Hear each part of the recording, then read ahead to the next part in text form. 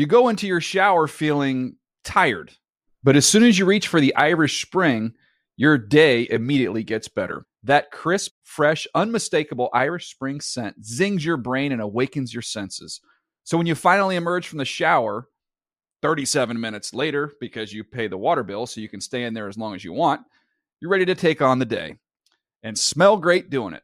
Irish Spring Body Wash and Bar Soap. Fresh, green, Irish. Shop now at a store near you. The Around the NFL podcast. It's still real to me, damn it! Welcome to another edition of the Around the NFL podcast, presented by Intuit QuickBooks, the official sponsor of the NFL. My name is Dan Hansis, and I'm joined in a city filled with heroes still and bunkers, and they ain't going nowhere. Mark Sessler, Chris Wessling, and Greg Rosenthal. What is up, boys? Hey, Dan. Hey, everybody. TGIF, am I right? You've never been more right. I mean, if there's been a day where that applies and you just feel it from head to toe, it's this day. I will miss you guys, though. I mean, the weekend, not going to be too much different other than this show. I will miss this hour of normalcy with you guys. Anybody got some big weekend plans? I'm on nesting duty, wallpapering and painting the nursery. So nice. a lot of hard labor. I got 7 boxes weighing approximately 420 pounds total that make up a bunk bed for the boys. So that's my weekend. Gonna fly high now. I consider myself my children's personal trainer. We call it Body by G. So we've got some bike rides. We've got some runs around the neighborhood. It's going to be big. Yeah, I mean, you just told us that parks and trails are cut down. My kids desperately need to move those arms and legs, and I'm not sure how that gets accomplished at this point, other than, go get me this, go get me that small child, which they're not very amenable to. They officially closed the beaches in Los Angeles as of Friday afternoon. That's a shot across your bow. It is, especially this last week when they took away the parking. We've been just walking down kind of like the big hill down there, and it's empty. It's been a good place to get exercise. All right. Ricky, how about you? Yeah, hanging out. I've been reading a really good book I like. It'll be nice to just sort of be off the radar. What's the book? It's called A Secret History by Donna Tartt. Oh, yeah. Greg's read that, right? Yep. Yeah, I think I've read that. Yeah, it's really cool. She's actually reading the Jessica Simpson memoir. Yeah. I do want to read that too, though, actually. So do I. I really do. How's your body's health? Ricky? My body's health. It's it's How pretty is bad. your body's health? Feels like you've been testing it a little bit. Yeah, it's been bad. I've been putting it through the ringer, I think. I woke up feeling hungover this morning, and I didn't even drink last night, so that's probably not a good sign. No. Lagging. No. That's curious. Yeah. This is the Friday edition of the Around the NFL podcast. We have come to you 5 days this week, and as we promised, today's show will be a collaborative effort between us, the heroes, and you, the listeners. A mailbag episode of the pod. But before that, there is some news. Again, yes, things have slowed down considerably, but there is news to hit. So let's start right there. All right, let's start with a little league calendar update. Roger Goodell has made it official that the league's management council executive committee, as it's called, unanimously decided the draft will move forward as planned, April 23rd to April 25th. It will not be in Vegas, as we know, but it will be done somehow, I imagine either from NFL Network or just somehow video-wise. It will be beamed that way, but there was a push. We talked about it earlier this week that some of the GMs, or the majority of the GMs, felt that given all the obstacles presented by the COVID-19 outbreak, that these teams needed more time to make their decision. Well, Roger's keeping things where they are, April 23rd to 25th. Greg, your thoughts?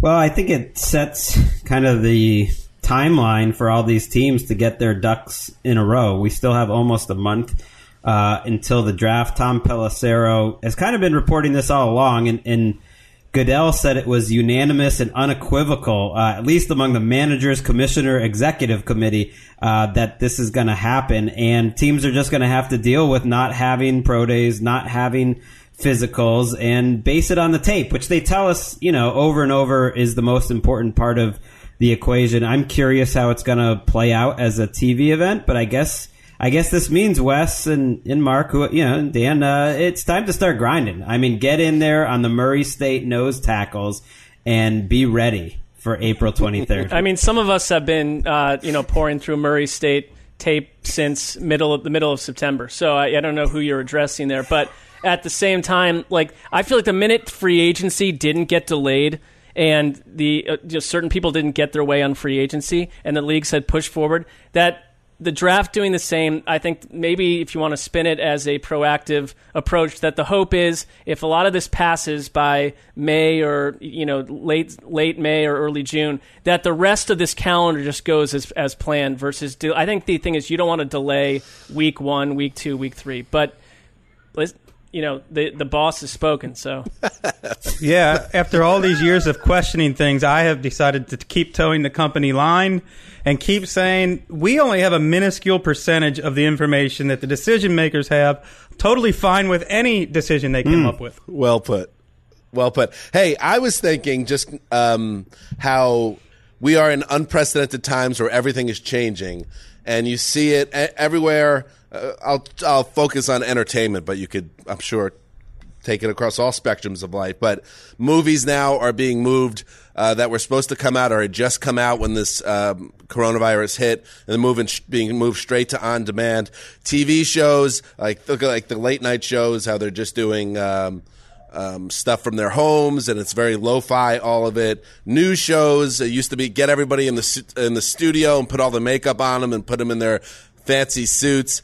I wonder if what comes out of this whole, globally life society changing thing is, could things change in the NFL as well? Could the idea that you wiped out pro days and you wiped out this and you took the scouts off the road, could it be when life goes back to normal, hoping it does, that things could change across the world in a lot of different ways, but even in the NFL, maybe even the way we work? I mean, everyone working remotely, will it be like everybody needs to be in the office all the time? I'm curious to see what happens after this.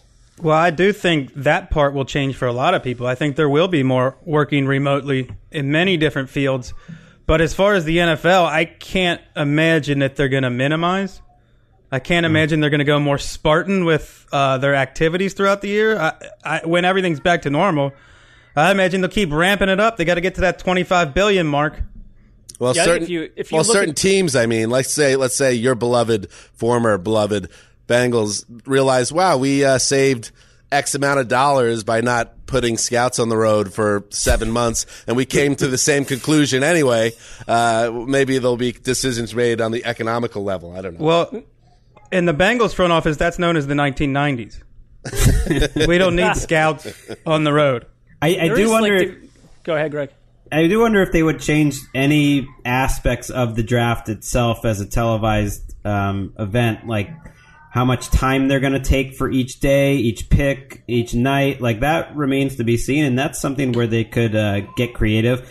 I do kind of imagine 2021 they're going to be back in Vegas as long as everything's fine by then. They're going to want to have the show of the guys going on the gondolas or whatever they were going to do on the water, and they're going to blow it out bigger than ever. Does the draft... Go ahead, Mark. I think things could change, like especially on the media front, if you realize ratings don't rise or fall, even though it's 4 or 5 individuals reporting from 4 or 5 different locations, and the production cost has been slashed down to 1/50th of what it was. But the flip side, when you look at certain things that have happened in history where everyone was bunkered away and not able to live normally, that on the other end of that, when things get back to normal, sometimes you suddenly have people going, pell-mell to the wall and wanting to enjoy society and wanting to re-enjoy a lot of those things all over again. So to Wes's point, you mean the NFL might put the foot to the pedal coming out of this for next year to be bigger than ever. I wouldn't be surprised if they don't slow down one iota with the way they want this to be the biggest thing in sports versus allowing them to, let's take a pocketed, small approach to society. That just doesn't seem to be in their DNA. I mean, the NFL got lucky that this is all happening in the offseason. It seems like it's a big disruption to the NFL, and it is, but compared to every other sport, it's kind of nothing. And today was supposed to be opening day for Major League Baseball. Right, and the timeline of it, the season starting in September, we'll see, but that's still a pretty long timeline to where the NFL could be in a position where, they're part of things getting back to normal. Also, does the draft need to be 3 days long, given the changes to the process? I understand if you want to keep Thursday night, the 23rd, limited to the first round because that's more special. But couldn't we hypothetically knock out the rest of the thing on Friday, given you're stripping away all the pomp and circumstance? I don't know. I saw one suggestion, make it a week. No, what else do we have to do? No, because you've got day 3 where you've got, gorillas and manatees and porcupines announcing, 7th round picks. And it's like, we don't need this to be necessarily that when we return to the norm. I love those talking porcupines announcing the Raiders' 6th round pick and Mike Mayock's head exploding. All right. In other news, Antonio Brown, we've already kind of talked about this, but now we have it right from the horse's mouth. Bucs coach Bruce Arians said the team will not be bringing in free agent wide receiver Antonio Brown. Tom Brady has some type of deep level obsession with Brown, both with the Patriots, where Brown briefly played, and apparently he had, although I don't know where this came from exactly, if this is actually on record, that Tom Brady wanted Antonio Brown in Tampa as well. But here's what Arians had to say. There's no room and probably not enough money. It's just not going to happen here. It's not a fit here. Of course, Arians was with Antonio Brown in Pittsburgh, and reportedly he didn't see eye to eye with the talented but troubled wide receiver. He did say he's looking for a pass-catching running back. What about a Le'Veon Bell, Bruce Arians reunion? Although if he's citing money as an issue, Le'Veon Bell is in the upper tier of money-earning running backs, but perhaps that could be worked out with the New York Football Jets. I don't think Arians and Le'Veon Bell were in Pittsburgh together. I think Arians was in Arizona by the time you're right. Bell arrived. As far as Antonio Brown, I know I've been pretty vocal about this. It does not surprise me that somebody who was in Pittsburgh with him does not want him in the locker room, contrary to the conspiracy theories that Antonio Brown's issues are all related to Vontaze Burfict's hit.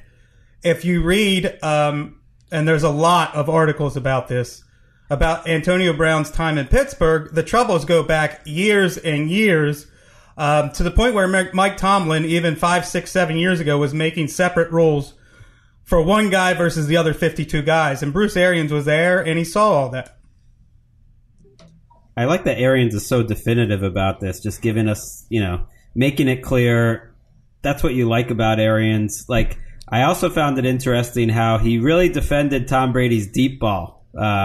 Maybe taking a shot across your bow there, Wes, saying he thinks he throws a great deep ball, and that's going to be a big part of their offense, the play-action deep ball game. So we will see.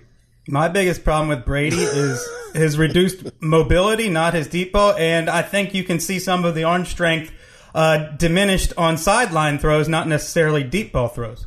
I like what Greg said. I think that it's important for Arians, who is a decided man's man, and it's not, to not be a wilting flower and just cave in and say maybe we'll do whatever Tom Brady wants. And I don't think there's any. Obviously, I think those two are thrilled to be working together. And he was pretty.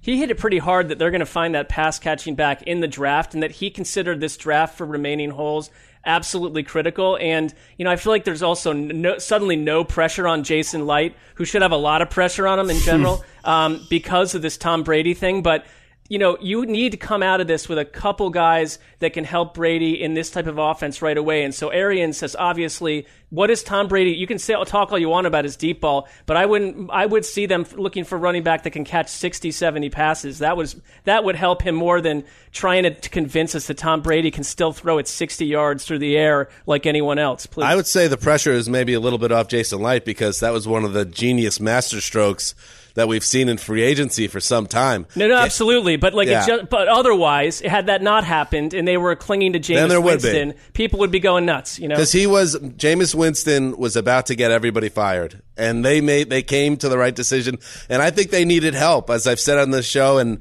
it came up in the latest Peter King Monday Morning Quarterback. Is he still called that? No, Football Day in America. I don't know. Football Morning Life, I believe, in America, that they felt pretty good. The Bucs felt pretty good about Jameis Winston. Now the London game, which we talked about, that spooked them with the 5 interceptions and the 2 picks, but fumbles. But then he kind of put himself together, and entering week 16, they were feeling pretty good about him. And then when he bombed out in those 2 last weeks, it kind of sealed his fate in Tampa, it sounded like. So good on Jason Light and good on Bruce Arians for not, staying the course. And now it seems like they have just a fresh lease on life now with Brady. It's all hunky-dory.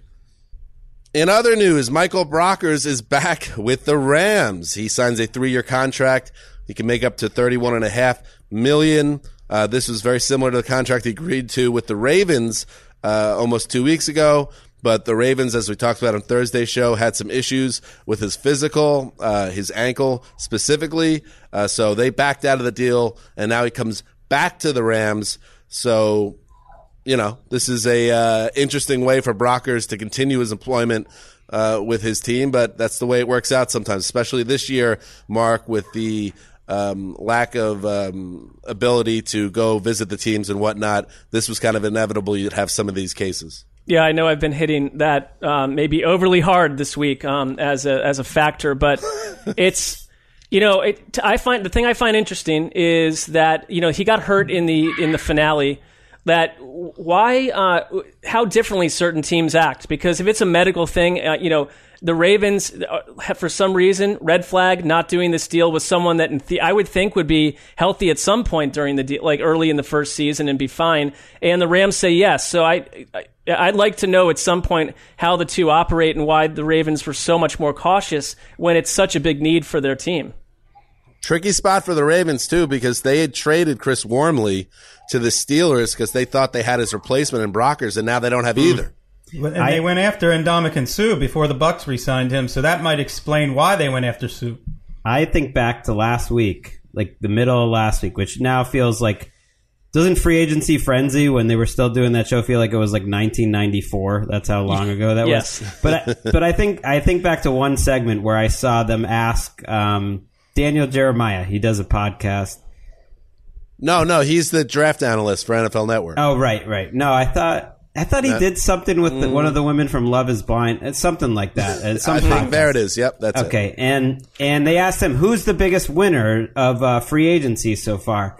And he said the Ravens, a team he used to work for, so I don't know if there's a little bias there or whatever. Yikes. And he talked about, the Calais Campbell, Michael Brockers duo in the middle, and that's going to make all the difference. Well, guess what? Here we are a week later. Brockers isn't even on that team. That analysis makes 0 sense. Well, that's well said, Greg. Well said indeed. Finally, let's head to Kicker Corner. The Kicker Club. And this one's got me uncomfortable. The Cowboys signed Greg the Leg Zuerlein, formerly of the Rams, to a 3-year, $7.5 million contract.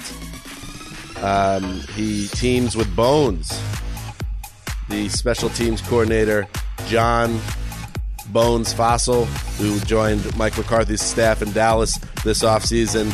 And Zuerlein, after a long run with the Rams, joins Big D. But here's the thing. Let's just keep it real. We got an issue here because Kai Forbath, we just talked about it last week, he signed a deal with the Cowboys. You're going to tell me that you're gonna lull Kai Forbath into a false sense of security. He goes 10 for 10 for you down the stretch, almost kicks you into the damn playoffs. You give him a deal, and then a week later, you sign one of the more well-known kickers to the league to a saucy money deal. That's a killer move. I mean, Kai's Kai, and I get that, but that feels personal. He gone. I mean, I'm reading this stuff in Dallas like, oh, it's a kicking competition. Give me a break. I mean, they did Kai dirty. They stuck a knife in his back. It's Greg the Leg's job. Because Kai coming off 10 for 10, Kai could have probably caught on and actually signed with a team that would have given him a chance to start. Like Greg said, there's no way this is going to be a fair competition unless Greg the Leg gets hurt. I just wonder if the Cowboys, to the same conclusion that, your initial, medical staff sources were telling you about. That this, maybe there's more to it than just the going 10 for 10's not good enough down the stretch of last season. Is he a fit in the locker room? Is he a fit in the locker room, Kai Forbath? Why did they sign him then? I don't. Well, because who knows? I don't have an answer to that. They didn't know they could get Greg the Leg. What is I got to find out the Forbath money. Hang on a second. Well, I don't think there's much guarantees, but I do know there's $3.5 million of guarantees for Zerline. So it really feels like they not might. A competition. Kai should ask for his release. This should be the drama that we are covering all offseason. Him angling to get out of Dallas. Let him be free. What about Kai to the Patriots? I mean, they certainly have a need at kicker. They already cut him last year, didn't they? Well, maybe this is a different version of Kai Forbath. They didn't know about Nick Folk. They're fine. Didn't know about that 10-kick segment of the season. Right. He was money west. Did you see it? There was nothing tucking inside the upright or just barely grazing over the crossbar. It was straight down the middle every kick he had, including a couple of bombs, as I recall. Powerful leg. I like you described it as tucking it inside the uprights because it was a very Tucker-like performance. 10 out of 10, some might say small sample size, but if you extrapolate that over a full 16-game season, he ties Gary Anderson's single-season accuracy mark for not missing a kick. Right. And he's not blowing it in the NFC title game if he got his chance. For the record, according to Over the Cap, he signed a $1 million one-year deal. If they cut him before June 1st, it leaves basically nothing in dead money, less than $1 million. So do the right thing. You're really digging here. deep on this one. I mean, do the right thing. It's not how you treat a guy. This guy's a veteran. This guy is 33 years old. He's got a family. Give him a chance. And you never know what he's capable of. No. Kai's Kai, man. Kai's Kai. That's what's happening in the news. All right. Why is Reggie Bush trending? Let me look into this. Reggie Bush, we worked with him briefly on our Twitter show. I thought we had a pretty good relationship with him. He seemed to like it. Doing our video show, he found us to be funny, or at least amusing. He bought us all shots at the holiday party, which I didn't think was just a hollow gesture. He seemed to want to do twice. 2 straight holiday events. Right. The night before Thanksgiving, and we ended up in a bar, same bar as him in Venice. He bought us shots then. Did it again at the holiday party. Now, it should be said that the Twitter show, he kind of just disappeared at one point and he never came back. So I just want to say that was disappointing. However, the reason he is trending So did the Twitter show, but that's, No, but the Twitter show we did through January, right? And well, Reggie I think was he got another job. Yeah, I think he disappeared and then he got another job. He changed companies, yeah. So there is some seed of an explanation. He was I really want to finish out my commitment. Is that okay, Fox? And they're like, no, sorry, can't do the Twitter show. I see us as close companions. I don't really see a debate there. I mean, all the evidence points to a very tight relationship. Well, I'm happy to report he's not trending because he has the coronavirus. It looks like it's just a bunch of goons on Twitter talking about who's the best college running back in history. So good for them. All right, let's open up the mailbag. Let's do it. Let's have some fun. This one is from our buddy Eric Jensen at Eric18 Utah. If you had to pick one player, coach, GM, NFL personality to spend the coming apocalypse with, who would it be and why? Boys. I'll start out. Well, I immediately eliminated coaches and GMs because I want someone, if the apocalypse is coming, in as fit and dominant physical shape as possible because you don't know what's gonna happen. You might need some help. And I'm a person. I'm not looking for any drama in my life. Like adding another person or just hanging out with one person I don't know sounds problematic. So I thought, who's like the most fit and chill player I can think of? It's Teddy Bridgewater. I mean, you're going to have a fine time with Teddy Bridgewater. He's going to be agreeable. You're going to have a good time. There's not going to be any drama. Might be a little underwhelming. No, he's also his air yards per attempt might match his personality. No, he comes. He is. I know a little bit about his background. I mean, he comes from a very tough background that he overcame. He's got a lot of toughness inside of him. He's got a lot of positivity. I want someone positive who's been through a lot more than I've been through to lead me through the apocalypse. It's good. It's a good one. I am going to go with someone that I spoke with in person, and I found this individual to be pretty captivating. And can we wait just 1 second, Mark? Yes. You act like Teddy Bridgewater, Greg, is Winston Churchill or something. I mean, he's been through so much that I could never compare. I mean, he's a football player. He's 27 years old. I'm saying about his background and his upbringing. He has been through a lot more than probably I'll ever. All right, I'll do my research. Those skills could come in handy. Plus, I don't know anyone in the NFL or coaches, so you're flying blind here. All right, there is that Mark, video of him dancing down the sideline too, where he had a more personality than I imagined beforehand. So you never know, Greg. Bit of a wild card. Drew Stanton was a great dancer on the sideline too. Well, I think some of these guys are more fun to hang out with than they are playing football. So the person that I spoke with gave me a pretty incredible comment about the quarterback on this person's team. This is the owner of the Detroit Lions, Martha Firestone Ford, who, when I'm going to be hanging out through, the society is crumbling, okay? Because I was like, oh yeah, like John Schneider, Mike Vrabel, like all these assumed cool guys who have a lot of responsibilities right now and probably are freaking out and not that much fun to hang out with because their careers are all on fire. I want to pick Ford, who I would imagine she lives in a lavish, well-stocked, ultra bunker with like jewel encrusted walls. And I just go from huge room to huge room with a nice glass of champagne. The world can't touch us. And I'm sure she's a delightful person to hang out with. Big roaring fireplace. I mean, what's not to like? Just outside of Detroit? No earthquakes? But what about when the people come to like take that house and you have to run? Well, that's where the friendship ends. Then I've got to, go do what I've got to do. Live to see another day, please. How about you, Wes? Well, I was going to say NFL and Cork's Lakeisha Westling would be my choice, if it's an NFL personality, but I didn't think you guys would let me get away with it. Player, coach, GM, so... No. It did say / NFL personality or something like that. Yeah, that would count, but Wes, is she listening to every show still? She tries to. I don't know if she's keeping up. All right, let me let you off the hook. Exempting your wife. Okay, thank you for that. Generous of you. I looked at this the same way Greg did. It's like, who can I stand for hours at a time? Sure. And I came up with Chris Long, recently retired pass rusher of the Eagles, Rams, Patriots. A guy, whenever he's tweeted out anything, whenever I see an interview, whenever he's in Africa digging wells for homeless people, or climbing Mount Kilimanjaro, just seems like a cool guy, and I'd like to hang out with him. So that's who I want to spend the apocalypse Going to have with. to fight off Damashek. That's true. Damashek can join us. That'd be fun. Give me. You want to be on a deserted island with Damashek? That's a lot. Was there a deserted island? Is that what this is? No, What is it? This was like I think through it's the apocalypse. pandemic, I believe. Yeah, you're there to spend the coming apocalypse with. So this seems to be like the pandemic gets worse. We're going to need a court jester, so Damashek will be there.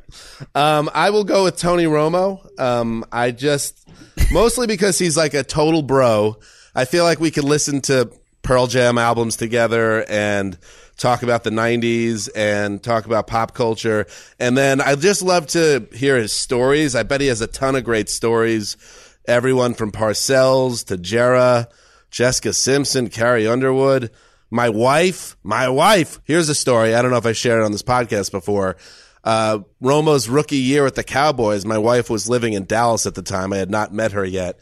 And she lived in the same complex as Romo, who lived with a bunch of his buddies. And Romo came to Emily's condo one night looking for Band-Aids. True story.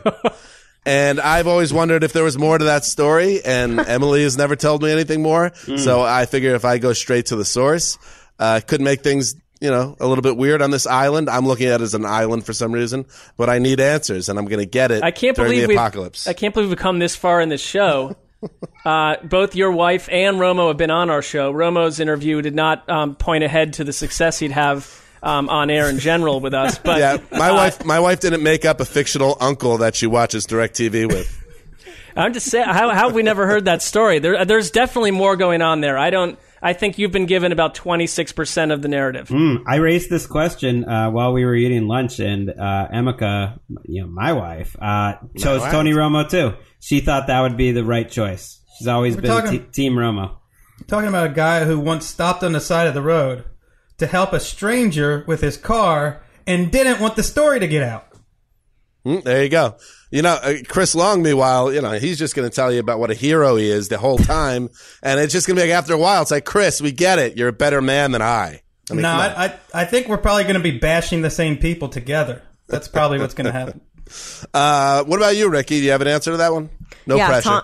Tom Brady.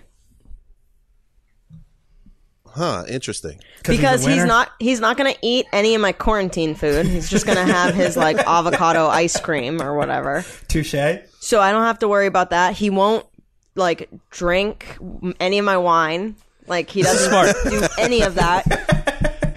And he's chiseled out of marble. So if someone comes into my house for some sort of raid, I'm going to stand behind 7 foot, 52 foot Brady.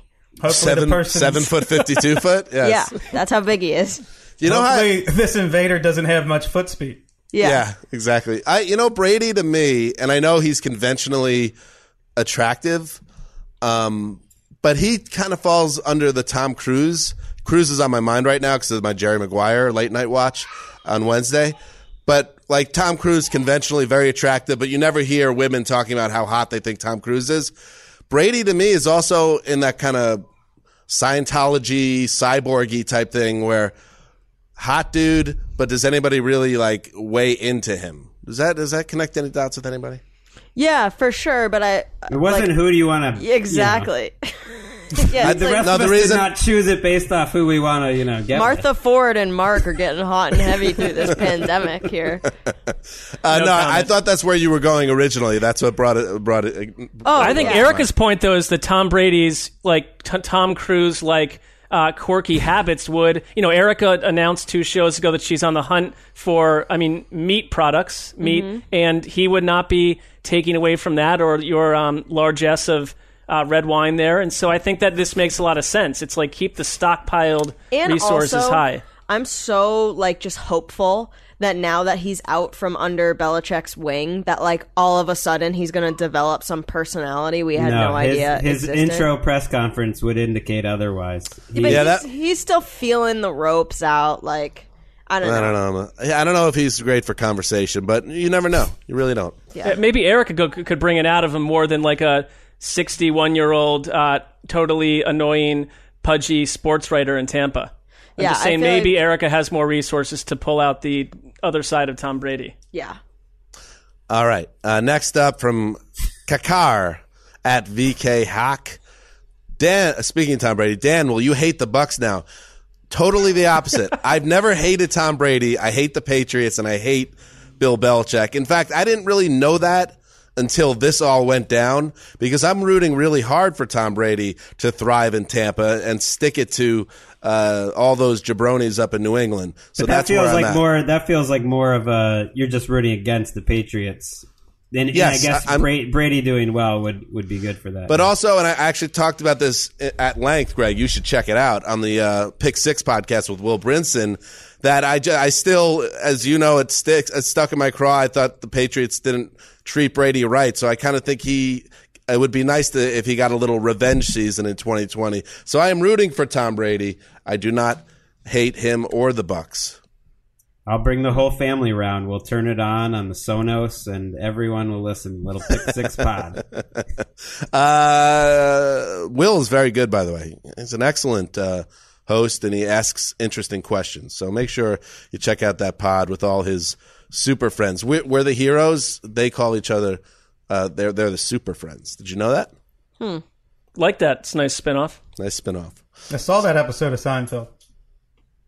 This from Bro Learder at Krusty Breadloaf. Will Greg release the tapes now that the world is in crisis?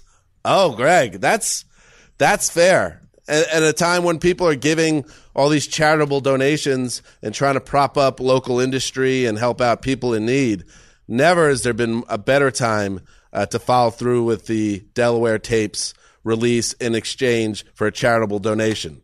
Come on now, bud. Where are these tapes coming from? Help it. I'm so hungry. We need your help. Do it for us. Will you be my dad? We really need to listen to Delaware. You know, you have the tapes. Just say, at least acknowledge you have the tapes. Maybe we could, I don't have the tapes. We could maybe get the band back together on Zoom or something and, play a charity live concert. That would be amazing. Are you still friends with the guys in Delaware?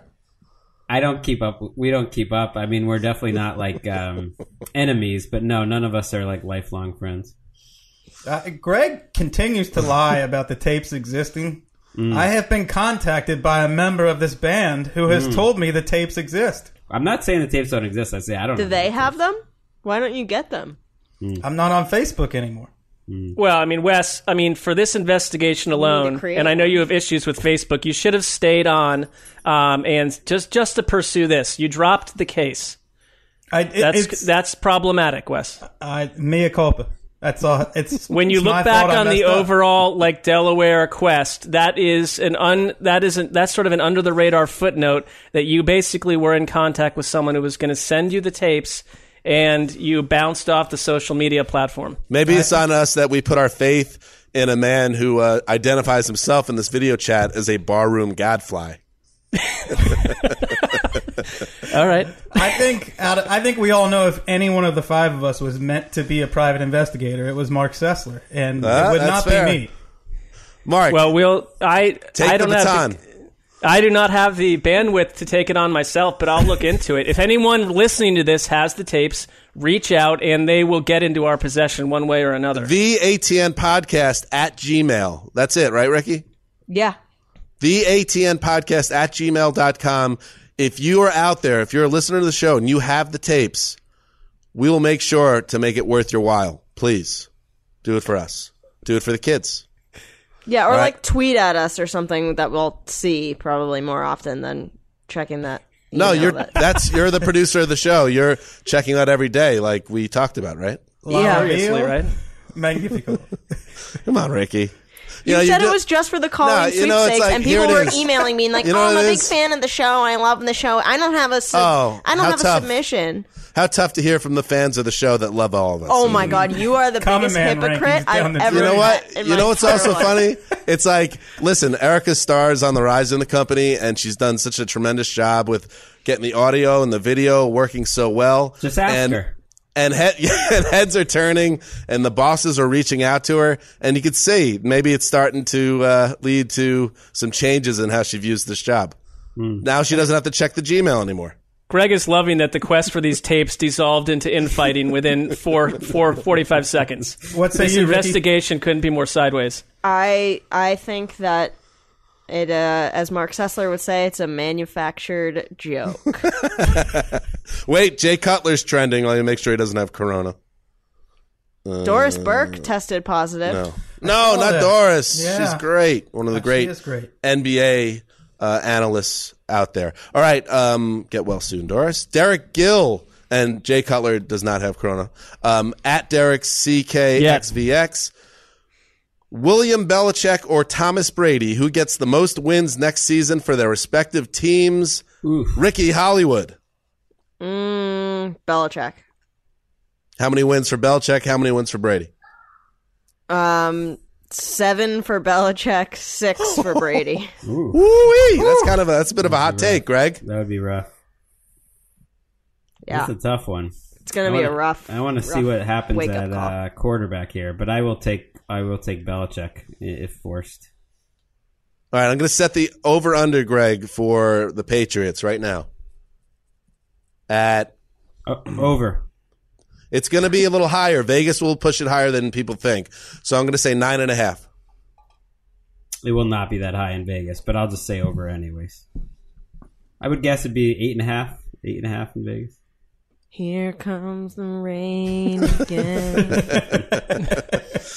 Richard, at a year with Jurgen. What? I don't know. Someone's already been bunkering away, I see. As a former San Diego fan, is it socially acceptable to bandwagon for the Colts? Hashtag Bunkercast. We've hit this before, but I think it's important to remind anyone who ever finds themselves in this terrible situation. Yes, it's socially acceptable to make the move wherever you want. If a team abandons you, you absolutely are not beholden to stick with the team. Like if you're an Oakland fan, if you're from Oakland, you don't have to stay a Raiders fan. They left you, and you don't have to feel any guilt if you want to move on. Anybody disagree with that? No, I don't. I mean, my experience with Cleveland moving, I was given assurances. Fans were pretty quickly that the team would be back after a long period of time. So I spent 3 years very enjoyably being a Brett Favre fan when those mid-'90s Packers were on fire. And Sundays were great because you weren't riding that emotional wave the same way. And I kind of tapped into maybe a little bit of what Wes experiences. But Chargers fans specifically, I just think they were done dirty and the whole situation doesn't feel right. So go and follow your heart. I like that. Follow your heart. It can't come from outside. Fandom is such an organic thing. It has to come from totally inside of yourself. And if the team abandoned you and that you have nowhere else to turn, you owe nothing to that team. Graham Hackney at GHackney78 writes, when all this is over, this being the COVID-19 outbreak, where will you choose for your first day trip? Chris Wesley. Day trip, that implies no flights. You're just going on a little road trip. Doesn't even have to be a road trip. Anything outside the house, in public. You could be around people. You could be outside. The whole thing. I would like to go see Yosemite again. Beautiful up there. That's what I would like to. You know what? I haven't been to Tahoe. That would be a cool place to go. All right. Tahoe. Greg? I didn't think as big as that. I was just thinking go downtown on the old train. Go to the public library with the kids. They love that trip. Go to Grand Central Market, which is nice. Maybe go to K-Town at night. The little date. I miss going out to eat. You miss a lot of things. But that's a major part of your marriage, right? It is. I do miss that. Emeka, the former chef, and you a foodie. Both of you love it. That's like your whole thing on the weekends. Mm-hmm. Any fraying, a good thing to do, by the way, everybody, with all these local restaurants, which is a really bad situation. This is crazy, because we're living through what both is a health emergency and the economy is in major trouble, but takeout helps these businesses stay alive. So don't feel guilty. Here's the other thing. We're not spending any money, really, right? I mean, because you're not out, you're not spending frivolously because there's really nothing to get money. So go ahead, support the local businesses. Everything's open. Get some takeout food and keep these places alive because it's going to be very difficult the longer this goes on for local businesses, unless you want every one of your restaurants around you to be a Subway or McDonald's. The cooking process eradicates the bacteria. And the delivery drivers will leave it at your door so there doesn't have to be any physical exchange. Just wash your hands when you get the food. There's no reason not to get takeout as far as I know, and I've done quite a bit of research on this. What about you, Mark? Mine is similar to Greg's. I was thinking about this. It's like, do I really want to get in the car and drive 4 hours somewhere to I don't. I want to go everywhere that I've not been able to go during this time. And it gave me a bit of appreciation because LA is vast and there's 80 neighborhoods. But even where we live, there is a neighborhood and there are 5 or 6 or 7 little restaurants and places that we go to kind of religiously, and they are not making money right now. But even beyond all that, I just want to have a day where I'm dropping some serious cash, and I'm going to go all over the neighborhood and do everything I want to do for 8 or 9 hours and live the way I want to live in Los Angeles, and then deal with it on the other side. What about that foggy afternoon a couple of years back when you waltzed into the old age center? Maybe, because people are saying like do that's not. what he's saying when he's saying deal with the repercussions later. Right. Those people could not have been more excited to have a younger person come in and pay attention to them. And what place right now is a place no one will go to because of the anecdotes? It's the number one place you should not be going to, as sad as that is. So when that's cleared, when that bill of health is cleared, I think it would be nice to go meet with some people that probably fought in World War II and have some real stories. If we're gonna all be passing out accolades here, that's where mine go. I feel like it would be a grand gesture of symbolism as well, Mark. That would be where you go first. Yeah, very nice. I care about the previous generations. When we're being told now, don't care about them. Well, nonsense. They gave birth to the people that gave birth to us. In some cases, I will call up my good buddy Bob from the Throwback Podcast, and we'll do a tradition that we've lost a little bit since kids entered the picture, but we will get in the car, we'll drive east of Hollywood and go to the old par 3, the Swingers par 3. Before that, we'll stop at the local liquor store and we'll pick up a 12-pack, and we'll just take all you need is the pitching wedge and the putter, because no hole is longer than 130 yards, I believe. And I'm not even a golfer, but we bring along a little a Bose speaker. We got some brews. We got 4 golf clubs and 6 balls because we're going to lose a couple. And we play 9 holes twice. That's what I'm going to do. I like that plan. That sounds Ricky? like a lot of fun. I'm probably gonna just travel everywhere. Like, I love to fly. Day trip. Yeah, but I could fly to like West Side Tahoe for the day, or Vegas for the day, or the Grand Canyon for the day. Would love to get out, or go to a club and give Corona free kisses to everybody. Oh, look at that. What if they don't want them? Well, you got to ask first, Wes. Something tells me our In first my day back, experience. there's not going to be like a magical day where they're like, everyone make out. I think it's probably going to be a pretty slow re-entry. No, I think it's like, okay, it's Friday, 5 o'clock, like everyone can kiss. Like Tinder is back on fire. Yeah. I feel like that real. website might be struggling right now in its basic concept. They're putting out marketing ploys like, you can FaceTime video chat. Most couples are getting to know each other over the internet. Yeah, that's what Tinder's for, getting to know each other. Yeah. This one from Yes at Yes164. Granted, it hasn't come up recently, but is Dan's bit about Drew Brees managing his image and being a bit phony just a bit? Or is Dan not the only one who thinks that? I think there are people that think that, but I want to throw it in these times, these scary times. I want to shout out Drew Brees and his wife Brittany, who announced Thursday they'll be committing $5 million to the state of Louisiana for relief efforts to fight against the COVID-19 pandemic. That is not a small amount of money, even for a rich person. $5 million, and yes, you're going to say, "Oh, he just signed a 2-year, $50 million deal." I don't care. $5 million is $5 million, and if you, I just think it's highly commendable, and if other people could do the same, they should. But not everybody does, and Drew Brees did. So yes, sometimes he feels very calculating, and the nice guy act, maybe a little bit of a whiff of, is this genuine? But that was a genuine act, I think. I love that he's become such a part of New Orleans. He lives right uptown on a street. Everyone in the town knows exactly where he lives. You pass by it, on the streetcar, and for whatever grief, that we've given him, the city of New Orleans rightly loves him. He'll be a legend there forever. Actions are more important than words, and he just gave $5 million. Absolutely, Greg, you're next. You went to Tulane. Peel off. So you peel off, $1 million. That's all. Peel off. Heath at Heath082. You all do a great job and put out the best show, for years at NFL Media. Put these guys on TV. Enough is enough. Ooh. I just thought that was a good tweet. I just thought that was a damn good tweet. It's a solid tweet. Well, hopefully 2020 season. Kirk Fatul. When the heroes break up, Oasis style, will Mark Sessler or Chris Wessling write the tell-all history of the pod? I mean, we're all writers, so I would think it would be utterly remiss if there was a book about this experience that all of us were not pitching into. And I mean, that's not just being diplomatic. It would be absurd if just one or two people were tasked with writing the entire. This should be like a oral history, if anything, with everyone's point of view. It should feel like reading the podcast. Slanted. I want it from just Mark's perspective, settling a lot of scores.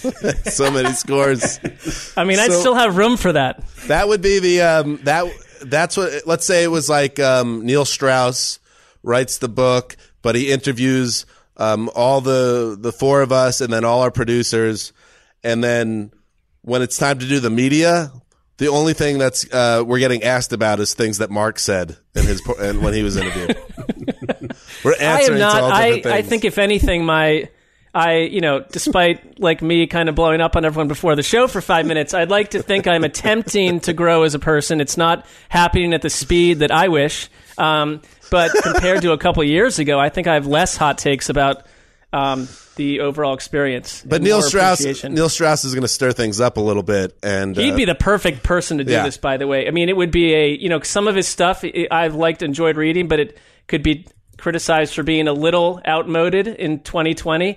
You can get right back into the zeitgeist with this one. If you want to read a great, somewhat trashy story of a band or anything, The Dirt. The Real Story of Motley Crue by Neil Strauss is an incredible book. I'm not even a Motley Crue fan, but that's the guy I want writing my tell-all, a guy that really knows how to approach it. So maybe, Ricky, can you get Neil Strauss on the horn after this? Yeah, sure. All right. Have him contact our Gmail address. That's the way to do that with him. Yeah, I just linked it to my phone, so I'll get it right away. Mark, go ahead, When I Wes. saw that question about the book, no matter who writes it, the first thing I thought was Dan will have to be a shadowy insider, triple sourcing everything. I mean, if I want to know like the roots of anything, I got to go to Dan. Triple source, baby. The insider. That would be a great book. Tom Strachan, at Tom Strachan Edit, asked, Mark, this one is for you specifically. How much of an edge do you give to teams like the Ravens and Niners who return so many starters and coordinators with this disrupted offseason? Well, I mean, I don't want to, just play the hits here, but I do. I think I'd give those teams an advantage in a totally pristine, uninterrupted offseason. But I made my point on that topic, and now it's time to see when this what effect it has. I could be 100% wrong. Maybe what you get is you're going to get 14 totally new playoff teams. And the Bengals are going to go 15-1, and the Ravens are going to go 1-15 because they can only handle normalcy or they enjoy the disruption. I don't know. Mark, I'm with you. First-time head coaches. At least that's where I'm with you. Is that the first-time head coaches could get banged. Do I feel like Kevin Stefanski has like a decided edge over John Harbaugh right now? No, I do not. Weaver Wire asks at the Weaver Wire, how do you approach studying game film? All right, I like this question. I will start with myself. This past season was the first time I really ever watched every game, and it was connected directly to Power Rankings.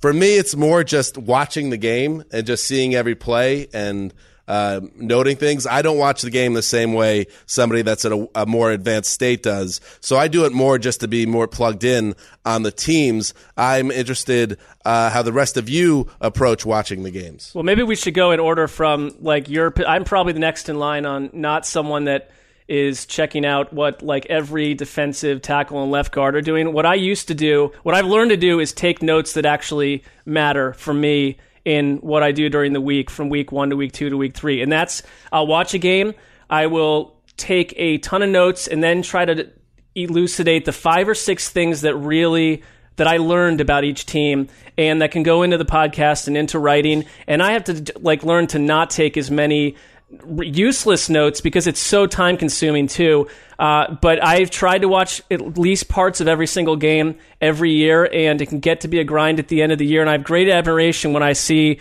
like Greg or Wes with like 2 or 3 in-depth pages of notes. It's like it is a chore, and you have to learn what not to get boggled up in with for me in terms of the information.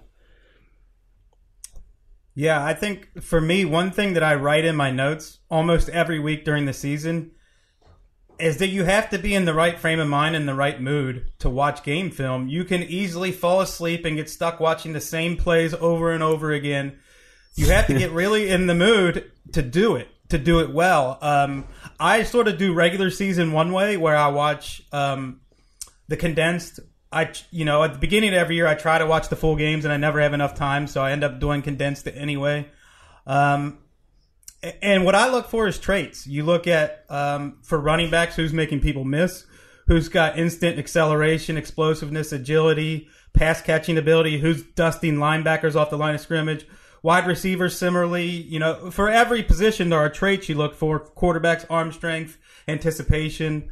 And then during the playoffs, I do watch the full game and sometimes the all-22 to get more specifically to strengths and weaknesses of the team. But for me, traits are always going to be the most important thing to look for. How about you, Craig? Yeah, I take notes too and watch condensed, although I'm torn about it because I do wonder, would I be better off watching 4 games a week on the coach's film than watching every game? For our show, I guess I've come down on the answer is like no, because we talk about every team, and it's better to be a little more surface on a lot of things than have a good in-depth knowledge of less things. But once we get to the playoffs, like I do watch the All-22, and that's what I watch in the off-season if I'm prepping anything. And I, especially on the defensive line or the running game, like I just feel like you can see really everything so much better, which took a little while, I think, of just reps doing that. But that's like, if you have the time, that feels a lot more helpful to me, where I get, you feel a little more confident in making some hotter takes after watching those. All right, good answers. Final question from James Stansfield at J.E. Stansfield. Who have you got lined up to cover Wes's upcoming paternity leave? Love your work, guys. Hint, it should be Erica. Hint. Ooh. That would be ideal. Saucy. I mean, Erica already is part of the show. She's there. So it's just, we would do it, the 4 of us, for as long as we need to. I haven't given it any thought yet, to be quite honest with you. Wes, how long do you think you'll be out? Well, they have increased our paternity leave, so I have quite a bit to work with here. But you don't have to use it all at once. You can use it in segments, so that's one thing to think about. But the lockdown is a big factor. I mean, even if I'm on paternity leave, I could still take an hour to do shows. So, I mean, I think it remains to be seen how any of this will play out. I think we'll see. It's a good question. I haven't thought about that. We're just gonna have Little Debbie on every week. I'm sure we'll see a lot of the a lot of the NFL. If it's especially during the off season, May, June, July, that's when we have a lot of guests anyhow. So I think some of the people we should work in some more new people, but some of the people who've been so great on the show, like Colleen, it will obviously be in when she wants to be, and Claybon and Steve Weish, and now I'm just gonna forget people. But I think it also will be an opportunity to get some new people in there as well. So when the time comes and to sit down and think about it, we will. It'd be great if we're back in the studio, because it's always better when the person's in the studio, when you get to really judge how you're hitting it off in terms of chemistry and all that. But that's all up in the air. It's weird. It seems like a lot of things are up in the air right now. Well, because it's the off season when the baby is due, we had planned to do extensive traveling. Like taking a month, to go to St. Louis and Cincinnati and with the working baby? in our industry. You don't get to see especially when you live in Los Angeles, you just don't get to see your family. So we were going to take the baby, but now who knows what traveling will be? We're basically the employees from Tiger King, Wes, where it's like, we don't go home for Christmas. We don't go home we don't take days off. We work on our birthday. Our life is this sanctuary. I still have all my limbs attached. There is the one thing that I would just say, don't even get on Twitter whenever you miss a show or two, and we've all experienced it, and it probably affects each of us in different ways, but you get the tweet, it's like, hey, I really like Chris Wesseling, but Greg Bedard's chemistry with the rest of the group was just unmistakable. It's like, great, I'm getting shoved off the set because I had a child. That will never happen, Wes. You're not going to get bumped off the crew. So I appreciate that. Well, now you have Mark's word, and it's solid as oak. Yeah. Well, plus if we're voting, I'm voting keep Wes. So he has my vote. We know who to replace Wes with. Greg Bedard. All right. Thank you to everybody that sent in questions. Got a bunch of them, I think close to 100. So that's pretty cool. You guys are great. Everybody continue to do what you got to do to hashtag flatten the curve. Oh, my God. By the way, next week, boys, we'll be back, and lady, on Monday. We'll figure out what our schedule is next week, whether we're going to do 5 days or cut it down to 3. We got to talk that out still, but maybe 1. Here's something exciting, and it's never been more. Timing's never been better because multiple people in this chat room have gray beards. Speaking for myself as well, the graybeards are back. My team of unattached free agents, many of them over the age of 30. I put together a full roster, and that piece will be going up on NFL.com next week, and we will talk about it maybe as soon as Monday and break down the whole team. And I value your guys' judgment on this when you guys tell me exactly how good or bad the team is. So this is a pretty big week for me coming up. I'm a little nervous. Well, I thought you made like a great move even before announcing the team, hiring Antonio Gates as a front office consultant. He had been a member of the team for so long. He knows what it takes to be part of the Graybeards. Yeah, it's true. I'm in terms of who's been a graybeard the most, it's Antonio Gates by a mile. Adrian Peterson popped up a couple years in a row because he was lingering on the market, but he's found a steady home. Well, you have a good development program with the graybeards. Look at Peterson. That's Brought true. him up through the minors, and now he's getting jobs all over the place. That's true. So we will we'll do that next week, and we'll have fun. And thank you again, everybody, for listening during these, frankly, crappy times, and people that reach out to us and say it's nice to have something to listen to every day. We'll say it again that it's nice to do this. So it's a, symbiotic. Is that what it is? Relationship? That's right. Yeah.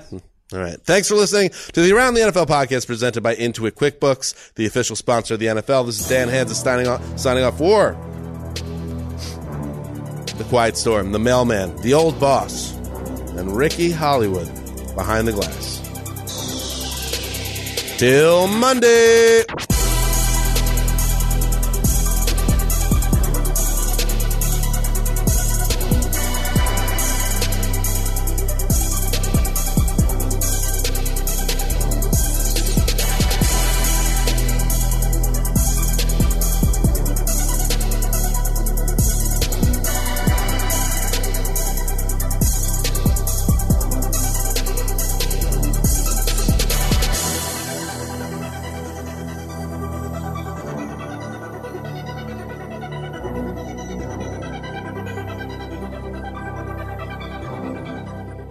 You go into your shower feeling tired, but as soon as you reach for the Irish Spring, your day immediately gets better. That crisp, fresh, unmistakable Irish Spring scent zings your brain and awakens your senses.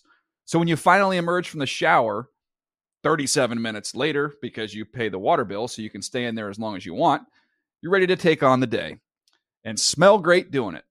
Irish Spring Body Wash and Bar Soap. Fresh, green, Irish. Shop now at a store near you.